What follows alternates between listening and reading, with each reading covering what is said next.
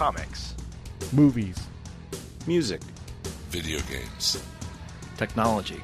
Blu-ray. Television. This is the HHW LOD Podcast Network.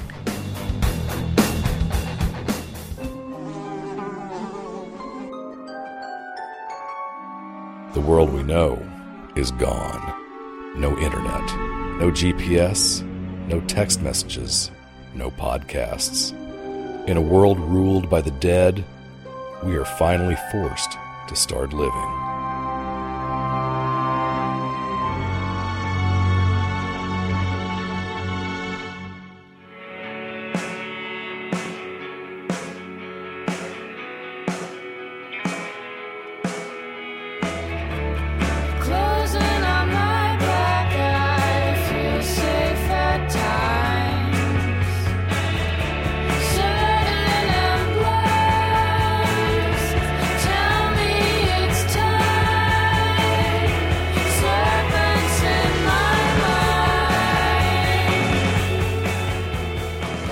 Happy St. Patrick's Day, and welcome to episode 114 of the Walking Dead TV podcast. I'm Jordan from Jersey, and I'm joined tonight by the illustrative Aaron North and Jim Dietz. How you guys doing?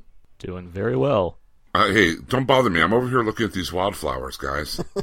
Just keep looking at those flowers, Jim. I'm looking at these wildflowers. I just can't stop looking at them. So I used the word illustrative because one of our listeners, I'm going to apologize right now because I'm very white and it's St. Patrick's Day, which means there's been some imbibing and my pronunciation may be off.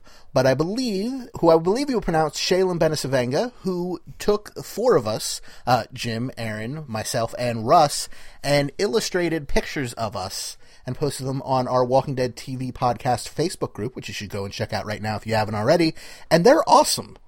So first off, thank you, sir, because they're really cool. They're so good. I thought that he had, just used an app or something or Photoshop to really quickly take a photograph and augment it into looking illustrated. But after looking at his Facebook page, this dude seems to be like a legit pen or marker or paint, etc. on canvas and paper artist. Not to put down digital artist, because I can't do that either.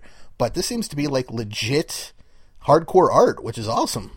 I love it. I immediately made it my new Facebook profile picture, and I'll probably use it in other various profile picture forms in the near future as well. I think it's just it really, I felt like it captured me perfectly. I looked at the twinkle in my eye, and I was like, yes, this is nailed it. There's a certain joie de vivre in yours. There's a certain Ron Swanson-ish aspect to mine, and I like that because I like Ron Swanson. So thank you so much. My wife loves the drawing. It's great. So yes, thank you very much, sir. I also made it my Facebook poster. I also did a profile picture poster. I don't know what that's talking about. It's the beer. Anyway, yeah, speaking of which, guys, anybody else drinking for St. Patrick's Day? What do you have? I'm sober as a clam because I don't drink, actually. Oh, okay. Well, fair enough. And I'm having green tea because, I have children. Well, fine. I'm having Hoegaarden because even though I am a quarter Irish, I prefer Belgian white beers because they're at least potable. Anyway. I'm the exact opposite of Bob. I don't drink, and I have plenty of friends, and I don't walk around by myself, so there you go. Tonight, we're not here to discuss alcohol, as interesting as that might be. We're here to discuss episode 414 of The Walking Dead, The Grove, which was directed by Michael E. Satrazemis and written by Scott M. Gimple, the current showrunner. I'm going to The Grove tomorrow to see Divergent. That doesn't matter. I just wanted to say that. I would avoid looking at any wildflowers. Okay. Or small children in general. Generally, just because you should always avoid small children at a movie theater. If you find a box of mice, you might want to be worried about that. It might be tough avoiding small children when I'm saying the movie Divergent, but we'll see if I can true. make do. That is true. My sister's very excited about that movie. She's a fan of the books. I can't say I share her enthusiasm after watching the trailer, but I haven't read them, so I don't know. I have no idea what to expect. Anyway, let's move on. So I had originally thought from the scenes we saw last week of this week's episode that this was going to have Rick and Michonne and Carl in it as well. But no, this is a all Tyrese, Carol, Lizzie, Mika, and Judith episode.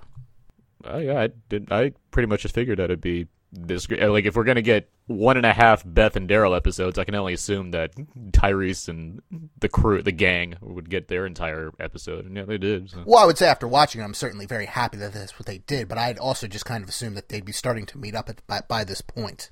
Okay.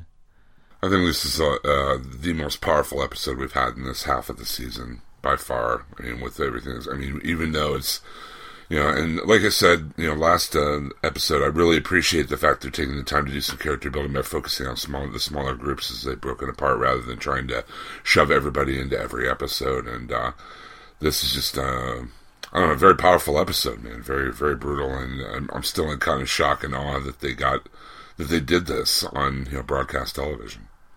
I'm sure we'll get to this as we talk about the actual episode. Actually, I plan on skipping the ending this episode.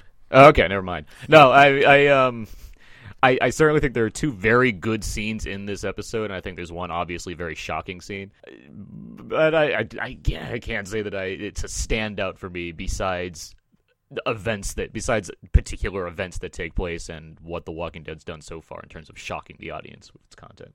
I wanted to bring up a quick thing, too, because I know there was, and not everyone, follows these kind of reports, and I didn't even try to, but, I know there was a lot of, tweets and Facebook articles and essays and things about, this episode's the one not to miss, and I don't know what that's supposed to mean to me. It feels like that's just, a weird spoiler that implies, someone's going to die as opposed to making the effort to just have you excited for the show. It seems like saying this week's the episode not to miss is this is the most popular show on TV right now. Obviously I wasn't going to skip it, and thanks for spoiling the fact that someone's probably going to die. I don't does that mean the other episodes suck compared to this one? I don't know what I'm supposed to take away from that. I just take away from it that it's going to be one people are talking about at the water cooler or whatever. Yeah, so it's why tell me? Why tell me that? That seems like it spoils something for me. Yeah. Walking Dead is all about the fallout after the zombie apocalypse, occurs. It's not about the day after. It's 28 days later. It's about after that, and how it impacts the people that have survived. And this showing the way that it impacted on Lizzie and what the aftermath of that and what how it plays out and everything, I think is very much in the spirit of what the book and the TV show really are about and should be about more. So that's why I like this episode. Plus, we got to see more of Tyrese. We got to have a lot more of his character built up. We got a lot more good moments with Chad Coleman, really giving us a little more of Tyrese rather than just, a few grunts, groans, and stares off into the distance. Much like, when we had Michonne first, the season when she was all grumpy cat, and she came out and was kind of acting more, and we're getting to see more of her character. Now we're getting to see more of Tyrese, one of my favorite characters from the comic. So another reason I liked it. He even took off his hat. And he whipped out his hammer. When he took off his hat, I literally exclaimed, "That comes off?" That's the reaction I had. So we start the episode with the 5 members of the cast that we spend our episode with, continuing their journey to Terminus along the railroad tracks.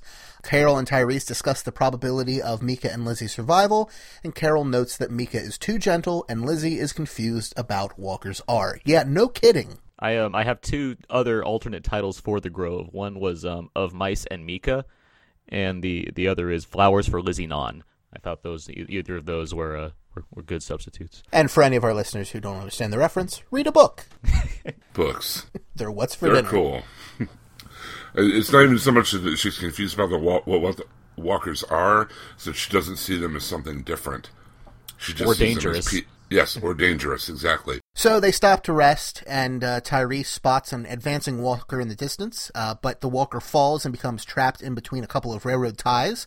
So Tyrese goes over to kill the walker, but Lizzie makes a humanistic plea to spare its life, and they end up doing so. When that walker fell, it looked like it just kind of tripped. And it was like, oh, that's, walker tripped. But when they got to it, it was really messed up. Its arm was broken. It couldn't get up at all. Its legs, I assume, were broken too. Must have been a really kind of older, frail zombie at that, even though the person itself didn't look like an old man turned into a zombie, just kind of a weaker zombie, per se. Now, see, you say it looked like it just tripped. I actually thought it looked like somebody was physically pulling it down. I was assuming that some group was going to come out that had, trapped it in some kind of, not pit necessarily, but a snare of some type. But yeah, I agree. It really did. It went down hard when we finally saw it. I could agree with you on the kind of what it looked like, because I for a second did think there was some kind of either a hole or some kind of trap that it fell into, but yeah, when they got to it, it was oh, yeah, it just fell. And that's why we don't walk on railroad ties. That's the reason. Because of walkers. Yep. Carol and Mika go out on a little scouting trip to find some food, and they find a house in the middle of a pecan grove. and they send for Tyrese, Lizzie, and Judith. And Carol suggests staying there for a few days to rest. So she and Tyrese leave the girls outside while they clear the house. But once they go inside, a walker appears and Mika shoots it in the head as Lizzie looks on in tears. Yeah, so for this episode, I think I'll try to take a picture and put this on the Facebook page. I take notes every episode, and on the side margin, I have a little thing that says Lizzie is bonkers, and I put a little check mark for every time she did something or said something that seemed bonkers to me, and I have 22 check marks for this episode. Yeah, I think after watching this episode, it's pretty clear, and I'm not a doctor of psychology or anything like that, but that Lizzie seems to me to be a psychopath as opposed to a sociopath like you might have with Dexter, Sherlock Holmes, or something like that. And they really went through, like you're saying check marks, but like if they were literally checking off things that make a psychopath, it seemed to me like they were hitting pretty much all of those boxes. Yeah, torturing small animals, dissection, inability to see, differences, in between the walkers and the humans. Poor control over emotions, not really being able to tell why someone was mad at them, but still being super upset about it. That kind of stuff. She was goofy. And I gotta say, I never really had strong thoughts about Mika one way or the other previous to this episode. I think maybe the first episode we saw her, I didn't love her acting. I kind of really liked her in this episode, and I've heard a lot of people say the exact opposite, but for whatever reason, I, for the first time, found her somewhat endearing in this episode. I'm sorry, were you saying that for Lizzie? No, for Mika. Oh, for Mika. I would agree with you that I think Mika was effective. I actually wasn't a huge fan of Lizzie's performance in this episode, but I'll get to why, I guess, which is somewhat on a writing thing as well. So the next day, Carol's in the house, and she spots Lizzie happily playing tag with a walker in the yard. We actually see this scene twice. It's our cold open of the episode as well, and the scene we had seen during Talking Dead last week. Super creepy. You've got what sounds like a record player playing a kind of a Bioshock type feel as Lizzie just plays tag with a walker. And so Carol rushes outside when she sees what's happening, and she kills the walker, but Lizzie screams at Carol, saying the walker was her friend. Yeah, there were like 2 check marks I put down on that one. It's at least worth 2 check marks. My God, like at what? Like, where did it begin with this kind of scene?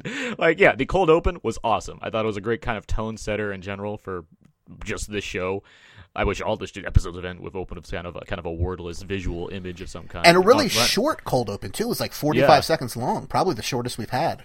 It reminded me of Breaking Bad season 2, where it kind of had that opening, kind of mysterious, like what's going on. Oh yeah, the black and white openings. Episode. Yes, but like, how did I like that this show did something like that to just further get us on the side of like, oh my God, what's going on with this girl? But like, how did this like whole thing like play out? Did you just like find one outside and like bring it in and somehow not get bitten by this? Like, it's a miracle that this little girl didn't get bitten by this zombie. She's faster than a zombie, I guess, but like, I don't get this thought process, and I know I'm not supposed to, but dear God, playing tag or bite, as I'm sure she'd called it, it's just. Well, that's how we know you're not a psychopath. So good. Yeah, that's good to know. Meanwhile, little Mika, like, she's playing with Griselda Gunderson and having a best great time. Best name ever, by the way. Yeah, I want the Griselda Gunderson spinoff show. She better be in the Walking Dead spinoff. With the dog. Was it before this? We see it several times, but I forget exactly when the first note of it was, that they see the smoke off in the distance. I think it was when they first got there, they said they smelled smoke. Then they saw it like a few scenes later. I guess it's Mika who points out, that means the fire stopped because the smoke is white. And I've seen a lot of people speculate. That happened at the end. That's at the end. They said, actually, Mika says the opposite. The smoke is black and that it must still be burning. I love science. Oh, okay. And then Carol. That was when her and Carol were out looking for the deer. Right. Okay. Which happens right next. So yeah, they're out looking for the deer, or they're out just scouting the forest. They come across the deer, reminiscent of the beginning of season 2 with Carl and everything like that. Mika aims her gun at the deer, but is unable to pull the trigger, much to the disappointment of Carol. And the duo return to the house and find Tyrese pumping water, and he suggests they settle at this location instead of continuing towards Terminus. So we got a lot of stuff there. First off with the smoke, and I think you're right. Here is where Mika says, oh, it's the fire's still burning because it's black, and it's later Carol says, oh, the fire's not burning anymore because the smoke is white. But my point in bringing that up in the first place was I've seen a lot of speculation that that's actually smoke from the fire that Beth and Daryl lit last week, or 2 weeks ago. Oh, from that farmhouse. And that they're really, really close to each other, or at least were at that time, since we have no idea where Beth is, or where Daryl is, and that was, at this point, the fire's out.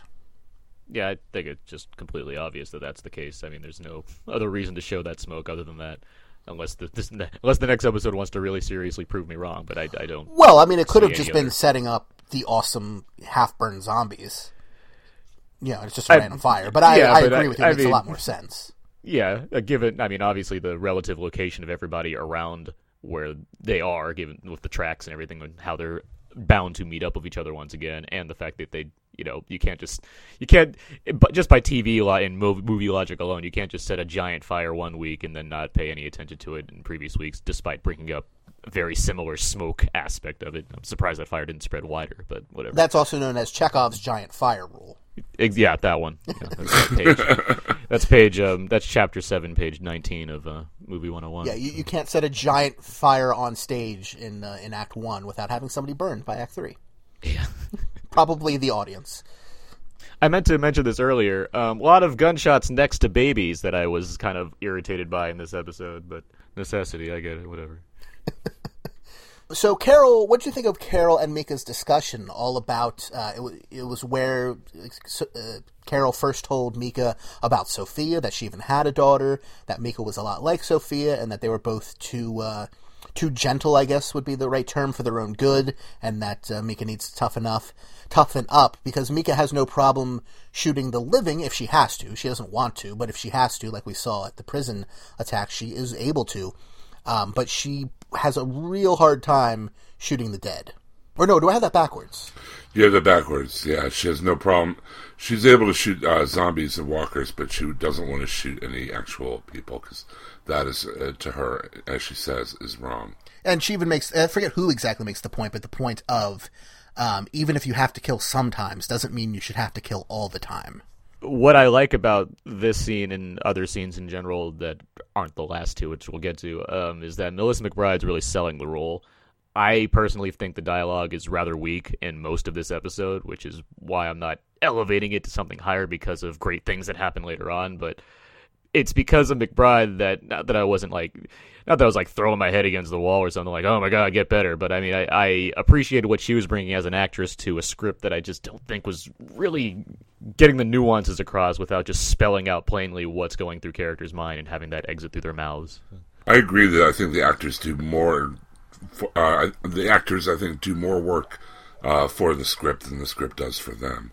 Yeah, that's a good way to put it. I mean, even Chad Coleman's Tyrese, I mean, he makes the best of the lines that are given him and gives them a gravitas, especially at the very end scene when they're at the table together. The dialogue, I think they're acting beyond what they're being written. You know what I mean? And like you said, Melissa McBride is great in this episode. I think all the performances are great, both the kids.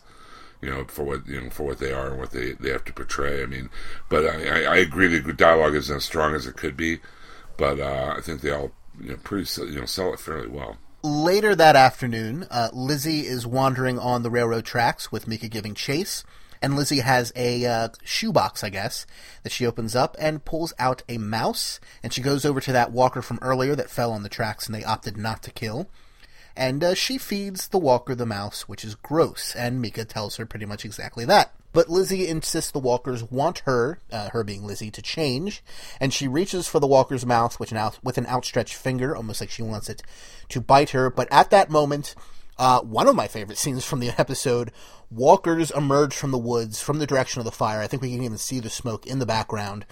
Some of these walkers are like completely charred, others are just partly charred, but there's smoke rising off them. Their skin is charred, and you can see like bloody under parts to it where it's cracked and pulled away. It just looks awesome. So they scream, unsurprisingly, and they run back to the house. They kind of look like Peter Jackson orcs. Yeah, Urukai. Yeah, that's like fair, Urukai. yeah. They look great. That's what they looked like. Like there was some. We've seen our share of different stages of walkers and whatnot, given the environments they've been in or their various things they've encountered that affected the way they look. And yeah, the Kentucky Fried Zombies, as I was calling them this episode, they really they look great. Nicotero and his team once again just really deliver on something special. This is Zombie Q. Yeah. So, like I said, they run back to the house and screaming. So Tyrese and Carol hear that. They run to the aid of the girls, and the four of them form a line and shoot walkers, including Lizzie, who, like we said earlier, has problems shooting the walkers. And even Carol looks at her, and I believe kind of smiles a little at seeing that Lizzie is shooting the walkers, at least to protect herself. And she seems to, at that point, think that Lizzie's making some progress. Spoilers, she's not. But this scene actually confused me a bit. Besides, like, hey, look, that's cool, they're shooting at zombies. Like, the Lizzie shooting at walkers thing, I don't think it quite, the direction quite showed me if she was, like, actually hitting them or if she was just shooting around them to make it look like she was putting in the effort or whatnot. Like, I couldn't quite get a grip on what the scene was trying to tell me about Lizzie in it. Lizzie's a lot of things, but I don't get the impression that she's manipulative. She's so convinced she's correct that I don't think she would go out of her way to fake it, because she doesn't think she has to. She doesn't understand why she would even need to, if that makes sense. That's fair. I will commend this episode for one thing. Remember, like, season 2 when they're, like, taking out shotguns, like, 50 yards away and getting nothing but headshots? This episode, like, they're hitting them they're, like, you know, much closer, and they're hitting them in the shoulders and the legs, and then they hit them in the head. So at least there seems to be some, like, acknowledgement that maybe not everyone's a perfect shot every damn time on this show, and we can actually miss now and again. and the hits were awesome because they were so charred. They even called it on Talking Dead, I think, like a charcoal effect. But they were just kind of exploding in like a black smoke. Whenever you hit them, like a big piece, and pieces would fly off because they were so badly damaged before the bullets even hit them. It was really cool looking. It was like watching Blade take down vampires in a Blade movie or something. Yeah. Slightly less swords, but yes. But not Blade 3. Not Blade 3. I was playing techno music in the back of the scene the second time I watched the episode, though, so it was great. Exactly. I'm singing that Blade soundtrack. So then Carol and Tyrese go on a hike around the house. I think they were getting water out of the well on the property, and they have a nice conversation. Oh, well, kind of nice, but it's kind of a dark conversation as well, where they're talking about maybe living there with the girls and maybe just starting over, and Carol's starting to come around on the idea. And Tyrese also brings up Karen and David and how, you know, he still has these nightmares about that moment, about that day. And we see one of those early in the episode, even when he's asleep and he wakes up from a nightmare. But, you know, he talks about wondering if it was like just a stranger who came in and killed them, and how just this horrible idea that a stranger could just come in and kill you in your sleep, etc. and so forth. And there's a really long shot, like probably a minute and a half, where Carol is not looking at him, and you feel like at any moment she's going to turn around and just confess to what she did, or what she had, at least earlier, told Rick she had did of killing Karen and David, but she doesn't. We'll get to how I was wrong with my Carol theory and how upset I am about it, but it was still a good theory. Yeah, it was a great theory. I still thought it was viable up until the very end. I mean, the only problem I have is that it just makes me dislike the episodes the same way I disliked them early on in the beginning part of the season, but we'll get to that. What I do want to mention is that every time Tyrese is like mentioning about his days with Karen and how he imagines that they could have been something and blah blah blah, like it just reminds me of how little I care about Karen or that relationship, because I just saw none of it. So like, shut up, Tyrese. I'm glad you're doing a good job emoting, but I didn't care then, and I don't really care now. I get that you're still hurting, but at least he's given something to do, which is nice. That's fair, but the show, if the show handled things differently from the outset, then I wouldn't have had a problem with it. I mean, it's telling me what I'm supposed to feel, and that's not the best way to handle things. They come back from their trip to get water from the well, and they find Lizzie standing there. And you can see Judith even in the long shot, because I went back and rewatched this. Judith is fine, but Lizzie's hands are covered in blood, and she's holding a knife, and we see that Mika is dead on the ground, but Lizzie insists, oh no, don't worry, Mika will be okay. I didn't hurt the brain. This is a direct quote from the comic, actually, in a slightly, not a different context, different characters, but it is a direct quote.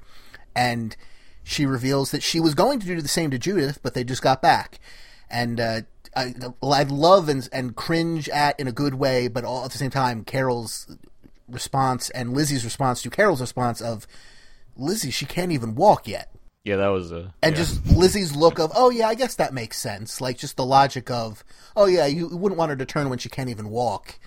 It was so creepy, but so spot on for what they were doing with the character, I thought. But clearly Carol and Tyrese are stunned. They don't know exactly what to do. Lizzie pulls a gun on Carol when Carol walks up to her because she thinks Carol is going to re-kill, if you will, Mika. And she makes Carol promise that she won't do that, and Carol does promise. She says she's just going to tie her up with her shoelaces, and it'll be fine.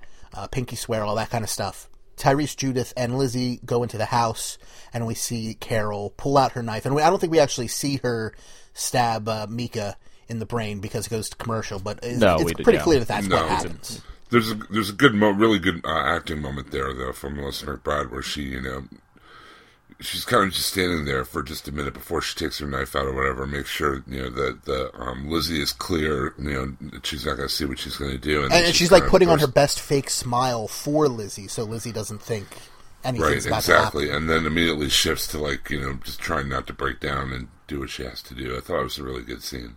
It's one of the instances where you let the actors show you what they're doing without explicitly telling you in this episode, which is something I liked. Because, no one needs to see that, and you get it. You don't need to be told, it was Lizzie feeding the rats the whole time. You don't need a scene like that. So, obviously, we got to back up and talk about this this thing that happened. It's shocking. Not necessarily shocking to those of us who've read the comics, but, I mean... I've been calling this for, 10 episodes now? Yeah, but there's certainly regardless of knowing that it was going to happen or not, there's certainly a gut punch feeling you get when you see the image of a little girl, bloodied hand, standing over her dead sister. And smiling, like super proud of what she just did. And it, emotion-wise, it got to me. It made me, it got the desired effect out of me, and it's effectively shot, and everyone around there is acting the way they need to, and it looks morbid as hell. I have minor quibbles with this. I wonder, so... Mika clearly gets that Lizzie's not right. She's seen this. She does nothing but talking about it this episode for the sake of this episode. That's the purpose. Yet, what position are we in where all three of them are left by their lonesome, and Mika's willing to, I guess, lay down and keep her eyes closed or something, and Lizzie's then able to kill? I don't know what the situation would be that would lead up to this working as well as it did for her. All she has to do is come up behind her and stab her in the back. Well, but given her general nature, it doesn't seem like she's, out to sneak up on her sister and kill her. It seems more like she'd ask her politely if she could lay down and do so. And I don't know if I can believe that. Or maybe Mika was taking a nap. I mean, I don't know. I mean, we didn't see. The nap thing I can buy, maybe, I guess. Yeah.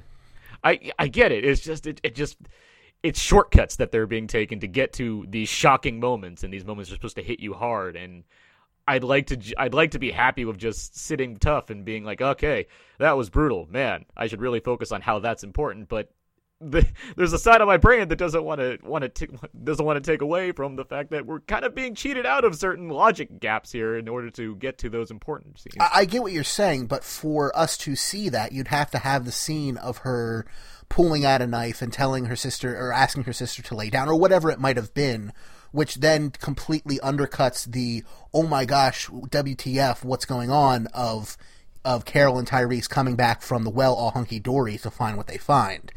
I mean, for us as comic readers, we knew this was coming. Although I did have some suspicions they might tweak it a little bit, but that's beside the point.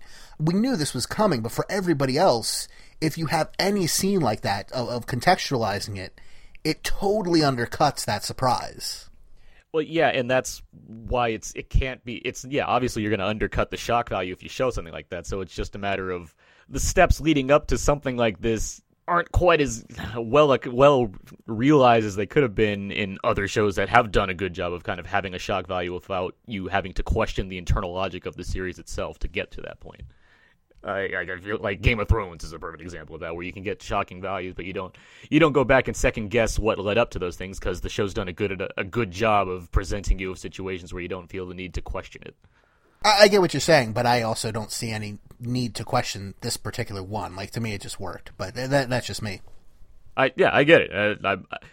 Again, from an emotional standpoint, yeah, it worked, and like I like the episode overall. And again, it comes down to the actors and the fact that we're seeing what we're seeing on screen and on a very popular TV show such as this, where everyone watches. Like, you can only do so much and please so many people at one time. But yeah, it was effective for what it needed to do at the time. So. I don't know, just the idea of one child killing another was like pretty, just like shock value for me. And I understand what you're saying, that it didn't, show us all the logic points on, along the way, but it didn't really sit that poorly with me as it revealed itself. The thing that bothered me, and I know we're getting to that, but at the end of the episode, when and I know I'm getting ahead of ourselves or whatever, but when there are 3 graves, but like Judith is saved, right? Oh yeah, there was a grave there when they got to the property. We saw it a few times in the background with the shoes on it. Okay, I wanted to ask about that. Yeah, Tyrese is on kind of a Baby Bjorn backpack type thing on Tyrese's back by the end of the episode. But if you weren't looking for it, you probably wouldn't see it. It is, because they're using a dummy in situations like that and not an actual baby, they keep the head covered most of the time, and it could just be any other pack unless you know that's what it is. I mean, because in this scene they made it a point of having a shot of Judith, to show that she was alive. Oh yes, they were very clear. Yeah, they were very clear that Judith was still alive. But then at the end of it, they showed the 3 graves. I'm like, wait a minute, did I miss something? That was like, I mean, you say, Aaron, you have quibbles. That was probably mine. I'm like, I guess I didn't catch the grave when they showed it earlier. I mean, yeah, it's like, because I saw some questioning about where Judith was, and what it comes down to is the show is so obvious when it wants to tell you something. It'd be very clear if it wanted to explain that Judith died, and obviously they didn't show Judith dying. So yeah, that was never a thought that crossed my mind at that point. So that night, Tyrese and Carol sit down at the table, and Tyrese says, he talked to Lizzie, he cleaned out a room to make sure there was no, knives or guns or anything else of the sort. And he found out from Lizzie that she was definitely the one feeding the prison walkers, which again we pretty much knew, but now it's 100% she admitted to it. And he tells Carol about the vivisected rabbit that he had found in the prison right before the governor attacked. And he wonders, what if Lizzie killed Karen and David? And Carol quickly says, she couldn't. She wouldn't have had the strength to move the bodies. And the whole point of her thing is to let them reanimate, so it wouldn't make sense. And Tyrese suggests that he would leave with Judith to protect her from Lizzie, and just let Carol stay with her. And she says, well, you wouldn't survive out there on your own. And they kind of also pitch the opposite of her leaving with Lizzie, and that wouldn't work either. And they finally come to the realization that Judith is going to need both of them to survive, and Lizzie is just too dangerous to be around other people. And they kind of silently and reluctantly agree what has to happen next. The kind of first half of the scene is kind of my least favorite part of this episode, because it's just like it's Tyrese as exposition, where he's just saying everything out loud that's been visually confirmed with us throughout the episode or implied or whatnot. And I feel like the show's almost not crediting its audience well enough to let say that, hey, we get that you get this, like, let's leave that alone. Instead, we have a whole scene of Tyrese explaining, so Lizzie was the one that was feeding and here's the like, it's just, I don't understand why the show doesn't trust it. I don't think that's what it is, though. I think it's because if they didn't do that, then people would be asking, well, why didn't Tyrese put 2 and 2 together that this was what happened? And at least now we have him saying, I put 2 and 2 together. Which, yeah, I get that, and that's why the second half of the scene works better, just because it leads to another conversation about the Karen and David thing, and that needs to come back at the end of this episode. So it's setting up other things that still need to occur in this episode involving the Carol and Tyrese tension, so they can wrap up that arc before we move on to more characters and don't have time for it anymore. So I get what it needs to do. It just feels clumsy, and that's a word that I've used a lot this season when it gets to specifically with Carol and Tyrese. Actually, I mean, we talked about issues before. I know, I believe Russ and I have actually talked about issues before with the lead up to things that Carol's done and the lead up to ways Tyrese has reacted to the events that have occurred early on in the season, which are now, having the kind of the end of that arc, given that we tie up a lot of these things involving mysterious deaths, rat feeding, and who's responsible for what. So yeah, it gets to the scene of maybe he killed Karen and David, and Carol responds with what she responds with, which still didn't cancel out my theory necessarily, so I was kind of like still banking on it. But it does just show the strengths of the writing to me versus what the actors are giving. It just feels like there's a lot of examples of that in this episode, which was written by... I can stop for now. I'm sorry. Rambling. I understand what Aaron's saying about the dialogue not being as strong as it could be, but I thought the acting was spot on in a lot of these scenes. I realize, there is some delivery of exposition because, Tyrese, it's not so much that Tyrese, what happened is what Tyrese knows as opposed to what Tyrese doesn't know. And then when we finally have the scene, together, when they're together at the table with the puzzle or whatever, that dialogue, I can understand why you think it would be, it sounded clumsy or whatever, or, not up to par or what have you, but, I thought the acting really sold it for me beyond, what was there in the script. So, as far as the way they deal with Lizzie, I mean, what other way would they have? What other course of it, It's funny you say that, yeah, because I thought, like, perhaps they just, ditch her in the night. Like, they let her go to sleep and they just kind of leave her there. I thought that was a potential option. I get the, what they do go through if is quote-unquote more effective or whatnot, but I did consider, like, what options are there? Yeah, there's not many. Like, we can't stay with her, obviously. That's not a... I mean, I would argue that just leaving her would be exceptionally cruel because we know she would feel the pain from that and she wouldn't understand why it was happening, at least with what happens, and we'll get to this, but... she doesn't know what's about to happen and it's just over. Like, she doesn't have to feel the pain. She doesn't have to wonder, why are mommy and daddy mad at me, etc. Did I cause the divorce? That type of thing. It's just, you can't explain to her what is wrong. She is a psychopath. She will not understand. As far as I'm concerned, in this post-apocalyptic world where there's no, medication and insane asylum or whatever course of action you might take in 2014 in the real world now, with those options taken away, this was probably the most compassionate thing they could do. Yeah, I agree with you. Like, at the end of the day, that is where it comes down to. And yeah, leaving her there would be obviously cruel, but I mean, the word cruel has a different context in this world at some point, so like it... Yeah, the if I have to weigh killing a little girl over leaving a little girl by her lonesome, it's hard to say that out loud and be like, yeah, I guess killing her seems like a better choice in this matter. But yeah, I mean, you're killing her either way. Let's be honest, she's going to die either way.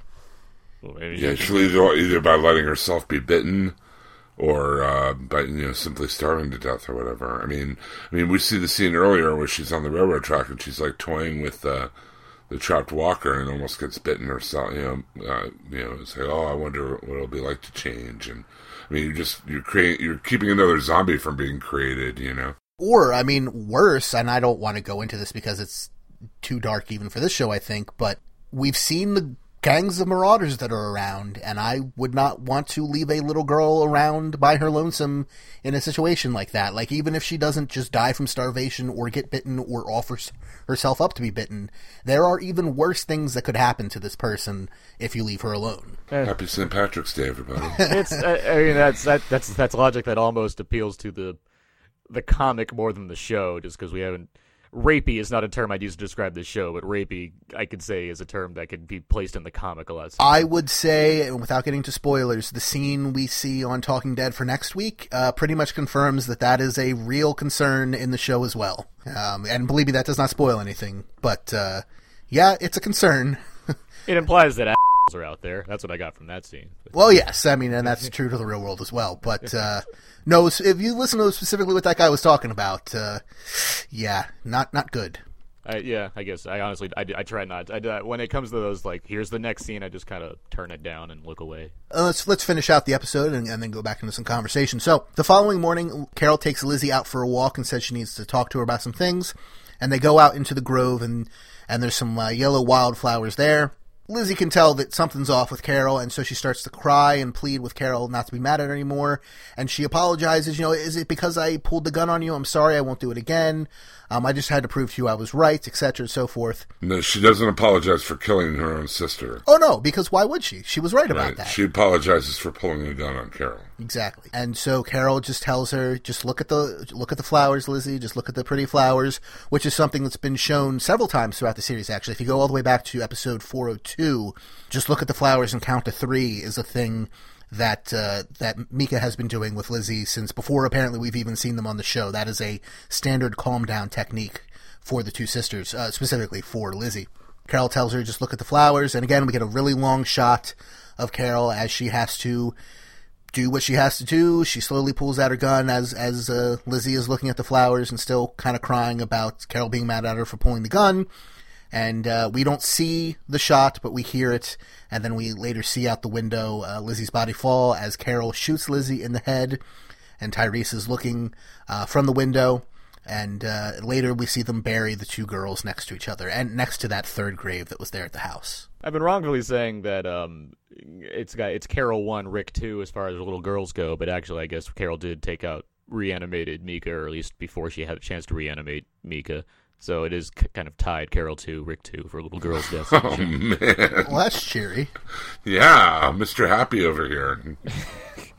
This is the first of 2 just fantastic scenes, I think, overall in this episode. I think this scene and the final scene in the episode are just... It's to the point where I feel like these are the 2 scenes that they came up with first and they worked backwards from here. And I wouldn't be surprised if that, actually holds water. But... everything McBride's doing, everything. I think Lizzie, this is the chance for her to really shine as a young actress in the show, and just what she's kind of giving to it, what McBride's giving to. Like both of them are doing some great work here in making this scene play in the way it does. It's a sad state of affairs, and it's brutal, and it's uncompromising, and fits with the kind of the darker side of what a show called The Walking Dead would have to offer. But I mean, it's shot well. I think that this is where the writing shines the best, I would say, in this episode and in the following scene. I mean, it all worked for me. This is a good encapsulation of what The Walking Dead comes down to. Like we said, just kind of a brutal, dark, really place for this episode to end up. But almost, I don't know, it seemed like kind of predestined with all the foreshadowing we've seen of Lucy's behavior over the past season. So. But I don't know, it worked for me too. Like the last 2 scenes here, as I mentioned, the acting really carried it over for me. More so than what the actual exposition and words they were saying. I think Melissa McBride and Jack Coleman are both really good in these roles. I was happy to see this get resolved over the table with Carol and Tyrese. And I'm glad to see more of Tyrese as a person, as a character. We just see him bits and pieces here and there. We haven't really got to spend some time with the character and actually kind of give him a little more depth. Because in the comic he's such a rich character and one of my favorites in the whole story. So I guess I hold him to that yardstick as I watch the character in the show. So for the final scene of the episode that we've been hinting at, Carol and Tyrese sit down at the table where there's a puzzle that they've been working on throughout the episode, which we learned on Talking Dead was actually a picture of Sophia, if you were to actually complete the puzzle, which is kind of a cool little Easter egg. But Carol tells Tyrese, well, first she gives him her gun. She takes her gun out, she puts it on the table, on his side of the table, and she admits to killing Karen and David. She explains she had to contain the illness. It wasn't a pleasant thing to do. She didn't want to do it, but it had to be done. And just like with Lizzie, she does what has to be done, even if it's not the pleasant or most acceptable thing to do. And she tells Tyrese, I'm sorry, but you do what you have to do now that you know. And he's very upset at first. He even grips the gun. He doesn't pick it up, but he grips it in his hand. Then when he sees what he's done by even holding the gun, he kind of quickly releases it and moves his hand away. And he tells her he forgives her. He will never forget what she did, but he knows that she never will either, that will live with her the rest of her life, but he forgives her. And the next day, Tyrese, Carol, and Judith leave the Grove, and they continue their journey to Terminus. And that ends episode 414, The Grove. So yeah, this is obviously the other scene that I've been talking about, and I think it disproves my Carol theory. To recap once again, I thought Carol was responsible for the deaths of Karen and David, or I'm sorry, Lizzie was responsible for the deaths of Karen and David, and Carol simply just moved the bodies and burned them, which not a pleasant thing either. But it would have made more sense to me from a narrative standpoint, given the behavior of characters early on in the season. And what bugs me about that not being true is that just still means I have issues with this season as a whole by having it have to take shortcuts to get to certain points, given, I mean, obviously time constraints and how much we can pack into one episode. Like, if there are deleted scenes that explain things better, good for them. But I mean, obviously, what I see is what I got, and I had issues with it. And yes, we have outcomes that work out for the better, because I mean, the preceding episode that had Rick and Carol dealing with what Carol admitted to Rick, and now this episode with these ending scenes, like, that's the fallout of what happened early on, and like, I like that, I like the sum of the parts, but the getting there, the pieces involved in making up that final product, like, I can't say I'm completely on board with, but at the same time, yeah, as we've been saying, McBride makes it work, and Chad Coleman's great with his role as Tyrese in this episode as well. So like it worked out for the better, but like it makes me somewhat annoyed that like people are gonna to gloss over the fact that it wasn't like the best way to get to this point. And I'd love to just shower praise on the episode because I think it's well acted and whatnot, but I do find issues, and so I'm just trying to point that out. But overall, I mean, yeah, these final scenes, they worked for what they did, and I think I can commend that aspect. I can commend that for sure. Also, in retrospect, and I gotta say, I think I've said this before, Aaron, but I loved your theory about what it could have been with Lizzie killing them and Carol covering it up. That said, in retrospect, seeing what they were leading to with this, I don't think that would have worked in the long run. And granted, it would have made those earlier episodes better and those earlier scenes better. But if Carol had known that Lizzie was willing to kill people for no good reason, or for any reason really like that, so coldly, I don't think this episode could have ever have happened because, she would have never let her be alone with the other girls. She would have never trusted her on her own, all that kind of stuff. The murder of Mika, the actions by Lizzie had to surprise even Carol, and I don't think she could have been surprised if she'd already covered up 2 murders for her, as much as I like that theory. I completely, I agree, and I have no doubt that I'd find holes even if my theory did come to fruition. And I'd imagine also, it just generally be handled differently were that to be the way that this episode was going. That's true, yeah. It's just a matter of, the show would be it'd be doing a better job of hiding its hand, I guess, if it did do something that approached where I thought it could have been going, as opposed to a more inevitable route that ties in with the comics, yes, so good for that, but it doesn't quite be beyond the shock value, doesn't really introduce a whole lot new, I guess, beyond just giving an example of good acting and characters that have gotten expanded upon, which is great. That's great, but I mean, there are other ways the show could have handled something like that, I guess, and it's satisfying to an extent, but not making me go over the moon for it. Yeah, I think Jordan makes a good point as far as the logic. If she already knew Lizzie was capable of killing 2 adults while they were sick or whatever, and was covering that up ever since then, I would think she would have done something about Lizzie, not left her alone with Mika ever, or done something about that long before. Like Jordan said, the shock of what she does to Mika wouldn't have been there because she would have been expecting it all along. But I mean, it was a good theory. But I mean, when Carol owns up to what she's done to Tyrese, I mean, I didn't know what to expect in that scene. Whether Tyrese is going to take out his anger on her or not. But I just thought the way that it played out, and just like I hate to use the word again, but just the gravitas in his voice when he tells her he forgave her, but she had to live with it, and he knows that she will. I thought that was a well acted scene. So. It also worked well in that I don't know that he necessarily would have forgiven her if he hadn't seen what she just had to do with Lizzie.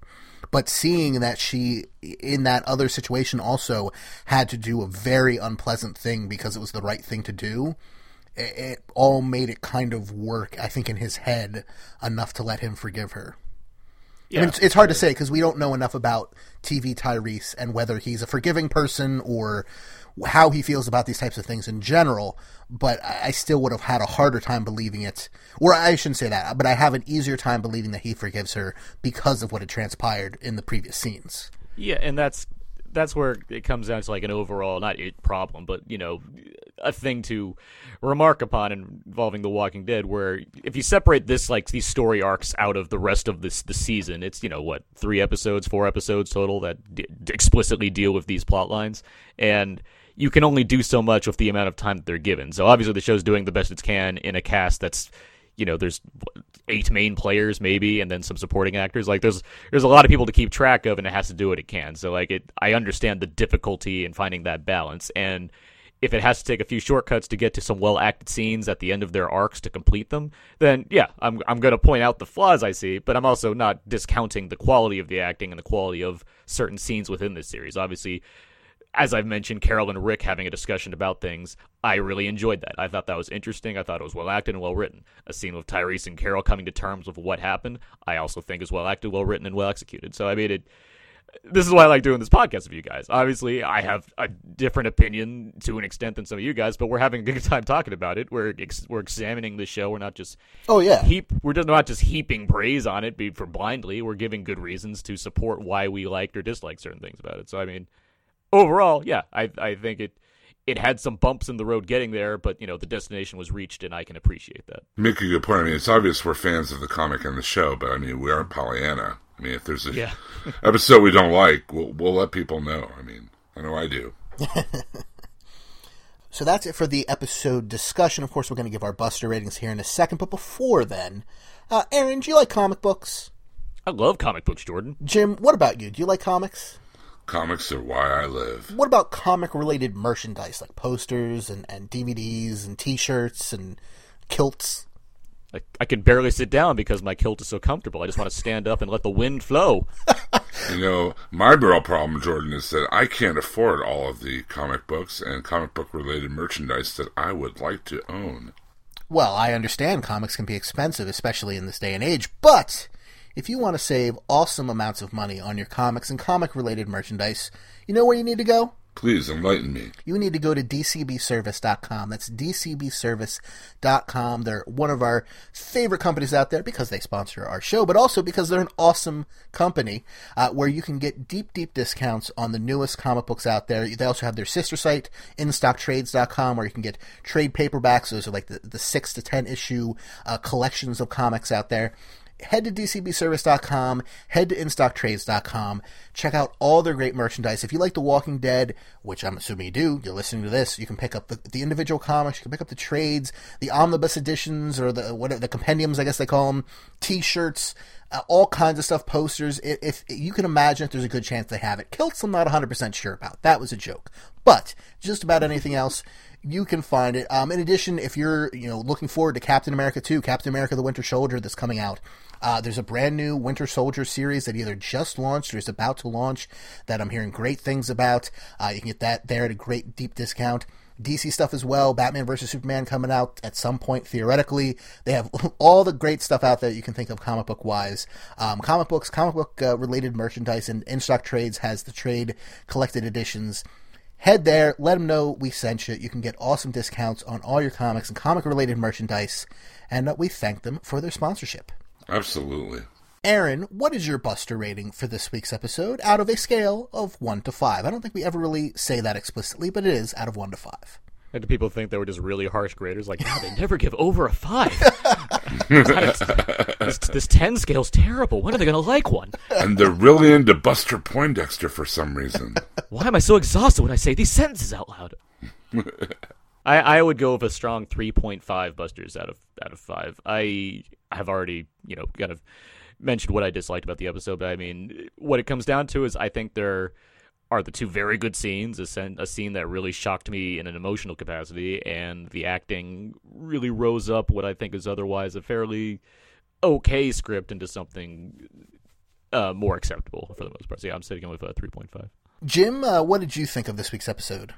I give this a 4 out of 5, mainly because the kind of grimness and the brutality and everything, that's it kind of is what a lot of, the subtext of what The Walking Dead is about, both in the comics and in the show. I mean, it's a grim situation. It's about, the whole story is not about the zombies. It's about the people dealing with the situation, after the zombies have come. And this is definitely, as we mentioned, it's reflective of a storyline in the comics in some ways. And it just is harsh and brutal. And I can't believe that this was being put out on a broadcast channel. I mean, I know AMC is cable or whatever, but it just seemed like really not beyond the pale so much as just something that I didn't think they would go there, as it were, but they did, and thematically, I'm glad they did, because it fits in totally with the storyline, and we got to see some more character building with Tyrese and Carol. That whole thing got resolved as far as, her killing the two people who were sick, Tyrese's girlfriend or wife or whatever. That got resolved in this episode. I don't know. It just this is definitely.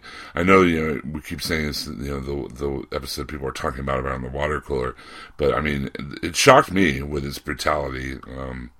And its grimness and its dark subject matter. So, despite misgivings I might have here and there with the script and some of the dialogue in places seeming clunky, and Aaron makes a good point about sometimes there's plotline shorthand, as it were. I still go to 4 out of 5. As for me, it's always tough whenever we do these Buster ratings. You think about when you go to a movie and maybe you thought that movie was awesome in theaters, and you go back 6 months later and watch it on Blu-ray, and, it was good, but it wasn't as good as you remember. Or you saw a movie in theaters and, it was okay, but then you eventually see it again on Netflix, and, that movie was actually really good. It's tough without, the space for hindsight to actually know, in the big picture, how much you did or did not like an episode. And I say that to say, after watching this episode, and I then went back and rewatched it afterwards, I think this is my favorite episode of the TV show thus far. I understand your misgivings, Aaron. I understand the complaints I've heard from various people. But for me, I was engaged the entire episode. I thought it was fantastic. And maybe in 6 months I look back and go, it was okay, but it wasn't my favorite. But 24 hours later, I think this is my favorite episode of the show so far. I'm giving it a 5 out of 5. It makes me curious and terrified about rewatching the entire series, just because I know what I've rated episodes in the past, and I know I've probably gone higher than I might have now, just given how the show's evolved, or what I recognize about the show more than I would have recognized earlier on when depending on the capacity of reviews that I've been doing just on my own accord for movies and other TV shows and whatnot. So but I did, because I say this because I rewatched Clear this afternoon before recording this podcast, just because I wanted to, because I know Scott Gimple wrote that episode, and I hold that one up as my favorite of the series. And it just feels apparent to me what's different from that episode and this episode, and I don't know, I don't know why what's going on differently, where I can recognize the strengths of one episode over another, where I can just clearly see what makes me like something more than another thing. But yeah, I mean, there's a lot of strengths in both places and throughout this series, and be neat to see where it goes as this season ends, and maybe I can have an even better approximation of what I think overall of some of these episodes and what the build up to the end point that we're going to get to has been. Absolutely. Jim, what did our listeners on Facebook think? If anybody hasn't checked it out already, if you head to Facebook and search for Walking Dead TV Podcast, we have a group there where you can join up. There's a whole bunch of people, tons of great discussion before, during, and after every episode. All kinds of Walking Dead stuff there. So if you're a fan of this show and you're a fan of The Walking Dead, again, you're listening, so I assume so. Absolutely, you should head over to Facebook, check out the Walking Dead TV Podcast Facebook group. And there, we allow our listeners to also give Buster ratings. So, Jim, why don't you read some of them for us? And I would also like to thank I'm sorry, I'm going to try... I don't know if I'm going to try to butcher his name or not either. Shalem Benasavinga, I believe. Thank you. I'll leave it to you, because that way you don't get mad at one of us. For the meme, too, about me reading off the Buster ratings, I thought that was very, very funny as well. I was very touched. I've never been included in a meme before like that, so thank you He's so much. batting 1,000 right now, which means you have nowhere to go but down, sir. You're going to need to send him a no prize or something. Oh, Jordan's getting hungry and angry again. Anyway, we do have a lot of fun in the Walking Dead TV Podcast Facebook group, as Jordan was saying. We also post a lot of news. We have a lot of discussion. We even have a spin-off now of the Things and Stuff, spoiler, Walking Dead discussion group that Mike Jones from this Facebook group spun off. So if you've read... Jim, that is the Stuff and Fangs Walking Dead comic TV spoiler discussion page. I'm sorry. Thank you very much for the entire Stuff and Thangs. I'm sorry. Stuff and I Thangs. did not pronounce it correctly. Thank you. I'm winking at Mike Jones through the podcast microphone right now. Whoa. Okay, well. I don't want to get in the way of that. Anyway. Stuff and Thangs is a spinoff, but The Walking Dead TV podcast is our Facebook group, and a lot of cool discussion, news, and fun stuff going on there. This week, for this week's episode, Philip Hurd, 3 out of 5 T-Dogs. For the second episode in a row, they advanced the story by having intelligent characters make stupid decisions. Last episode, Daryl was careless at the door, and then Carol and Tyrese kept leaving the kids alone. So something, I think that we touched on when we were talking, in our discussion of the show, whether they should have, left her alone with Mika and the baby altogether. Leo Cavallo, 5 out of 5 extra crispy Walkers. With the Colonel's secret recipe, I'm sure. Susan Monk, 4.5 out of 5 psychotic little girls. I like what they did with the story from the comics. Look at the flowers. Mike Jones, as we mentioned, 4 CGI deer out of 5. Tyrese has best episode so far. 2 out of the 3 kids I want off the show are finally gone. Ouch, dude. Does he have it out for Judith or Carl? Harsh. Oh, he doesn't say. I don't even know if I want to ask. Sarah Ann Howard, 4.75 out of 5 mice in the box. Wow, I really like this one. Great work by both adult actors. Max Sofer, 4.5 pecans out of 5. That was really good, and it managed to get those 2 off the show at the same time. Whoa! Guys, it's kind of harsh, man. Those are little kids. Lisa Gonzalez, 4 out of 5 Tyrese is having a really bad day. Loved to tie into the books. I had a feeling it was going to be handled with these 2 girls, but I think they did so much better in the show than in the books. Interesting. Michael Santana, and with the pull of the trigger, Carol becomes my favorite character. 4 yay Lizzie is gone out of 5. Wow. A lot of child hate in these Yeah, ratings. no doubt, man. 3.9 Nutcrackers out of 5 from Craig DeMonda. Trish Otero Collins, 4.75 out of 5 Griselda Gunderstons. Carol is Again, the whoa man. best name ever. Yeah, no doubt. Brent Jones, 3.95 Mouse Munchies out of 5. Roger Austin, 4.5 Blood-Soaked Hands out of 5. Another solid character development episode. Mary Turpecchia, 4 out of 5 Lethal Flower Arrangements. I really liked this episode, by far one of the best in the second half of the season. Hezron Mack gave 4 out of 5, but some of the dialogue was kind of weak. A few times I was scratching my head. People don't talk like that. The scene at the kitchen table was very good, though. Sarah Ann Howard chimed in that the dialogue did not bother her. Harold Turk gives it 4.25 Damien Thorns out of 5. Wow. That's a reference to The Omen, isn't it? I really enjoyed the episode. However, the parenting, quotes, of the 2 girls was more than a little suspect. Lizzie steps off the train to Crazy Town. Quick, let's have her babysit. Robert Nigros, 5 flowers to look at out of 5. I loved how Lizzie was worried that she was in trouble because she pointed a gun at Carol out of panic, and not because she murdered her sister. Yeah, I totally agree, Robert. Terry Bernard, I'd give it about a 4.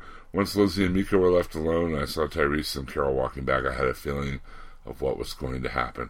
Brian Fuqua, 4 oddly comfortable deer out of 5. I'm still shivering from Lizzie's line. I was just about to do it to her, too. Yeah, that was pretty brutal. Shaylin Bensavega, 3.75 Rat Snacks out of 5. Sometimes you wish an episode wouldn't end. Not this one. It was hard to watch. The writing and acting were good, but damn, that was dark. Daryl Taylor from the Taylor Network of Podcasts, who I do a show with called Nothing's On All About TV, if you want to check that out. I give 3 out of 5. I saw the ending coming a mile away. I need some stuff to happen now.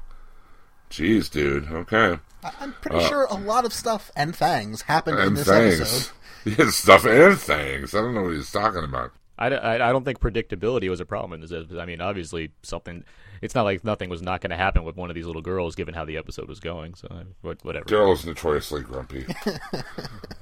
If there's a thing out there, he will find a way to hate it.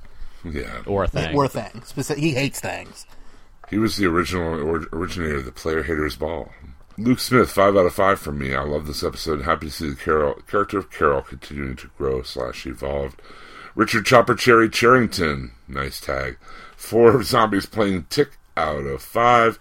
Very powerful episode, and well done for having the balls to screen an episode like this. Shane Jenkins 3, who the hell puts a baby in a crib next to an unprotected window during a zombie apocalypse? Out of 5. Wow. I'm not a huge fan of this episode, to be honest. The only thing I'm glad of is they incorporated a scenario from the comic. And SP Barrera 3 smoke clouds out of 5. This is the first episode where, having read the comic, spoiled my enjoyment of the episode. It totally moved away from where I thought they were going. Lizzie letting herself get bit in order to turn to bring it in line with the comic. I'm thinking the fire is of the shack that Beth and Daryl burned down.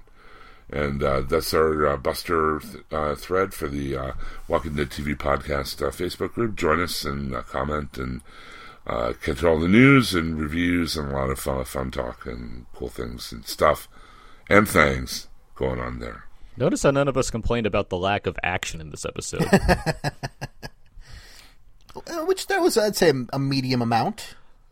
There's action going on, but yeah, I don't think none of us had anything to say. Zombie kill the episode definitely had to be the zombie Q. It was smoking, Cajun blackened zombies.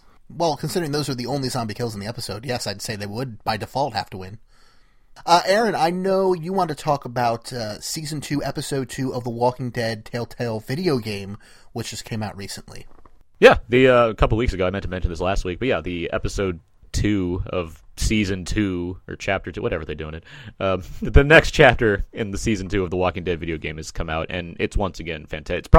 It might be the best episode of this game so far. I have not played it yet. I've been behind, but I hear good things. Given the constant praise that I've been giving this game and how much I love it, how much it's my favorite version of taking in The Walking Dead in some form, that's, I think, high praise. The storytelling's fantastic. I think the voice acting's tremendous. The way they've harnessed how you play this game at this point is it's evolved in a great way where you just feel like you're always part of the action that's going on, even though it's constantly about dealing with conversations with other people and making decisions, not necessarily running and gunning all the time. Although there is a share of action and edge of your seat moments in terms of what you have to do in this particular episode. But yeah, completely recommend, once again, the Walking Dead video game. Also, the Fables video game from Telltale, which follows the same The Wolf Among Us, yes. Same kind of pattern, is also really awesome. Episode 2, really, really good. I haven't played the latest chapter yet, but I definitely want to get caught up. It's been really spot on and great so far. I wanted to point out another thing, too. There's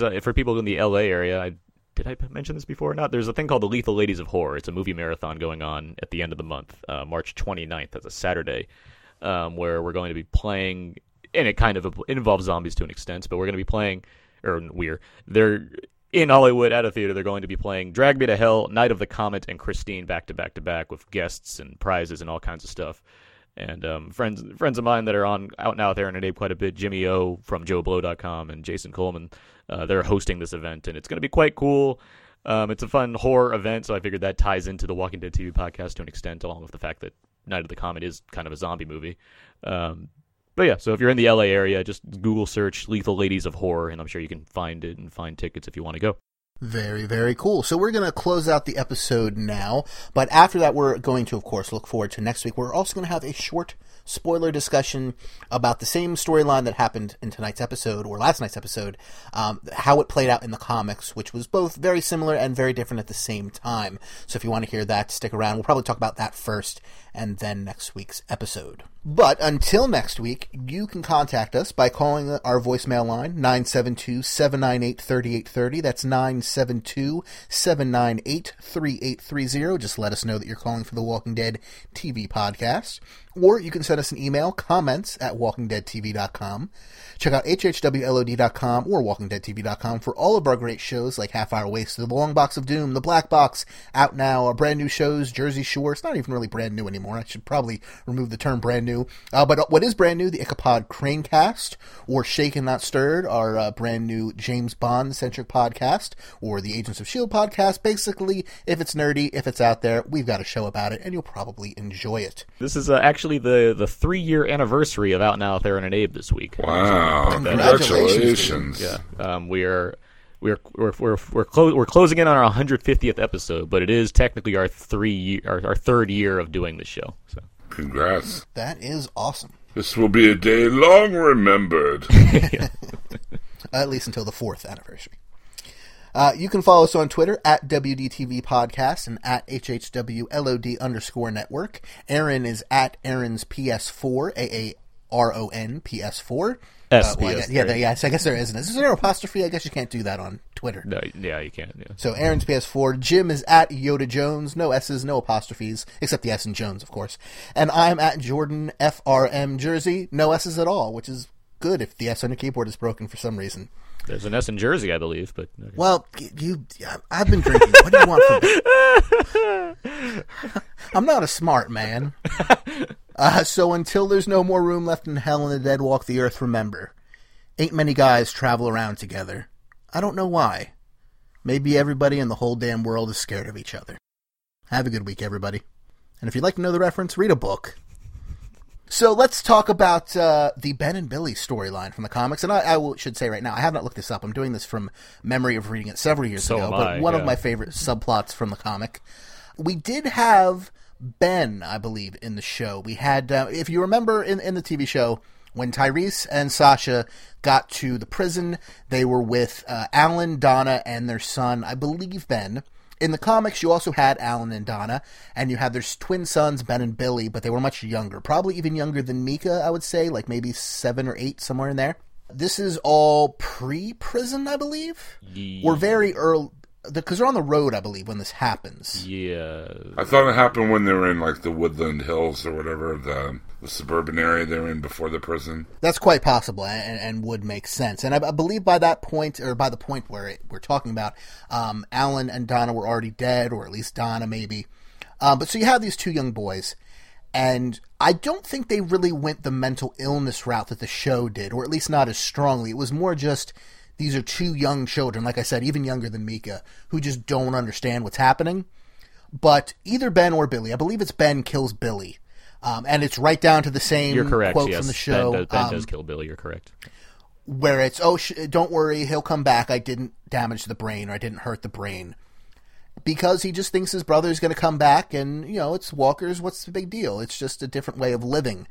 And again, from my memory, the adults aren't really sure what to do. And I think they lock up Ben in a truck for the night, and they kind of say, we'll deal with this in the morning. By the time morning comes around, though, Ben is no longer alive because Carl sneaks out in the middle of the night and basically tells his dad later, you guys couldn't come to a decision. You didn't know what to do. You didn't want to do the right thing, so I did it instead. And it's Carl who does what Carol does in this episode. So used to very different results, because, the thought, it's terrible what Carol had to do, but you understand as an adult, this is just the type of thing that she might have to do at some point, whereas with Carl, this was a major, oh my gosh, is something wrong with Carl, or is he awesome, or a combination, but just kind of a big WTF moment from the comics, as different than what's here. But I really liked how they used it in both places. Yeah, it's the kind of thing where, like, I don't get crazy excited about the show, like, syncing or directly tying into the comics necessarily, but I do acknowledge it and give it a nice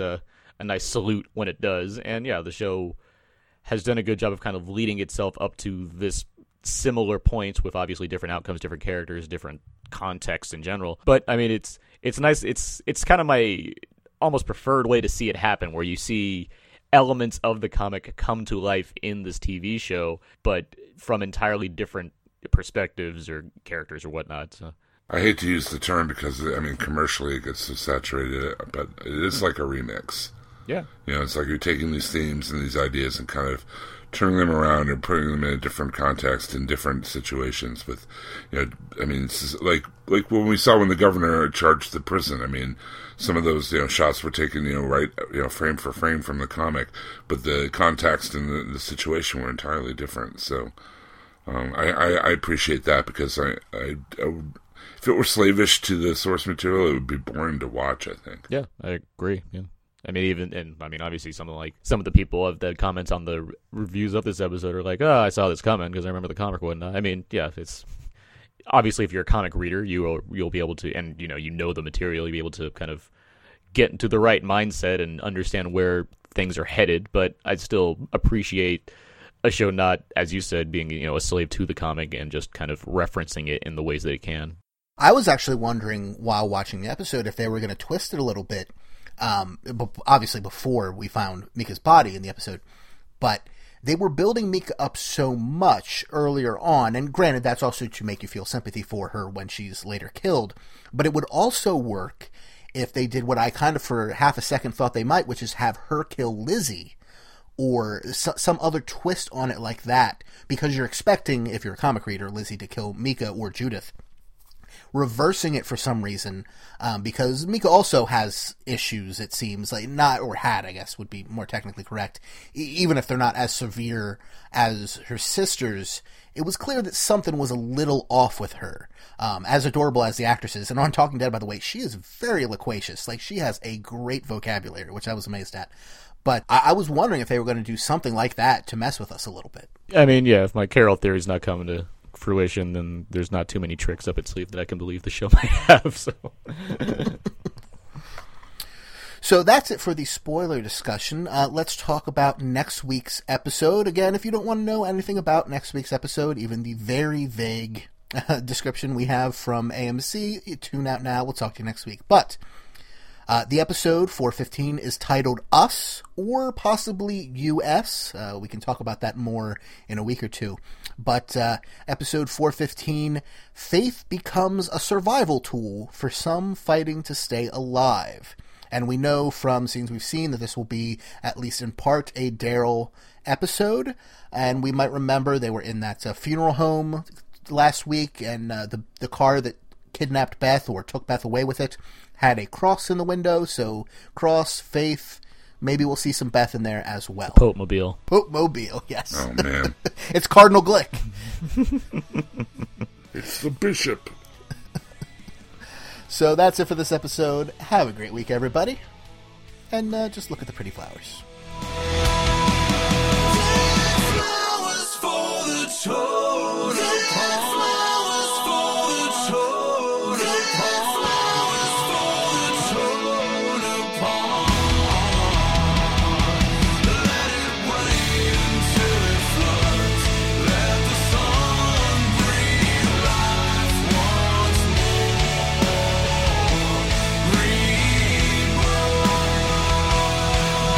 Oh, I'm so glad you guys did a Mortal Kombat commentary. I can't wait to listen to that. Oh, that was a fun one. It's very... That's one of It's my a lot favorite cheesy rowdier. movies from that time. So It's a lot rowdier than our normal commentary, because we got the other... I was in the same room with the two guys I was doing it with, and Abe was cool. on the thing with us also, and they're part of the NSFW Gamer podcast, which is it's more explicit than normal. a little bit. Huh? Well, I mean, they call themselves that. I would imagine they would be. Yeah. Red Letter Media just released a Ghostbusters 2 commentary track. So I'm going to have to watch. I haven't seen Ghostbusters 2, but they just added it to Netflix, so I'll have to... I can't decide if I want to just watch it with the commentary or watch it first without. Watch it and first first without. You've never seen Ghostbusters 2? I hadn't seen Ghostbusters till about 6 months ago. So I recall. Yeah, I'd watch it without first. Yeah, watch it without.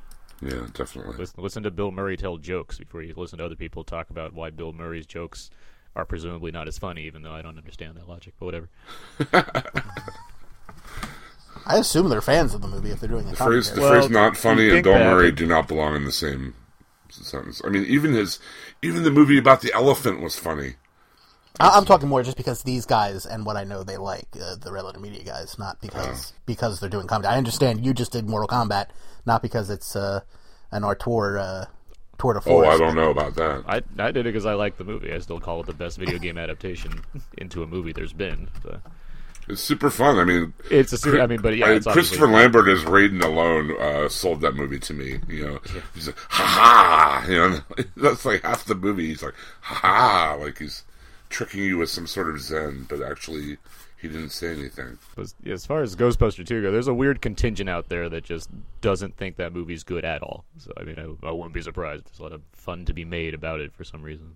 I was actually zoomed out, so I couldn't tell exactly where I was on the timeline. Hey, you should really lay off that stuff, man. If you're zooming out already, not cool. Whippets are coming back, man. I'm going to assume that No. was a Whippets reference, but I don't actually have any idea.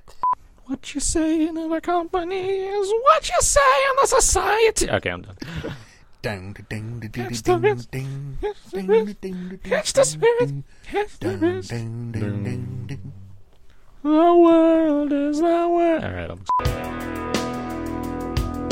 The days time gets high on you.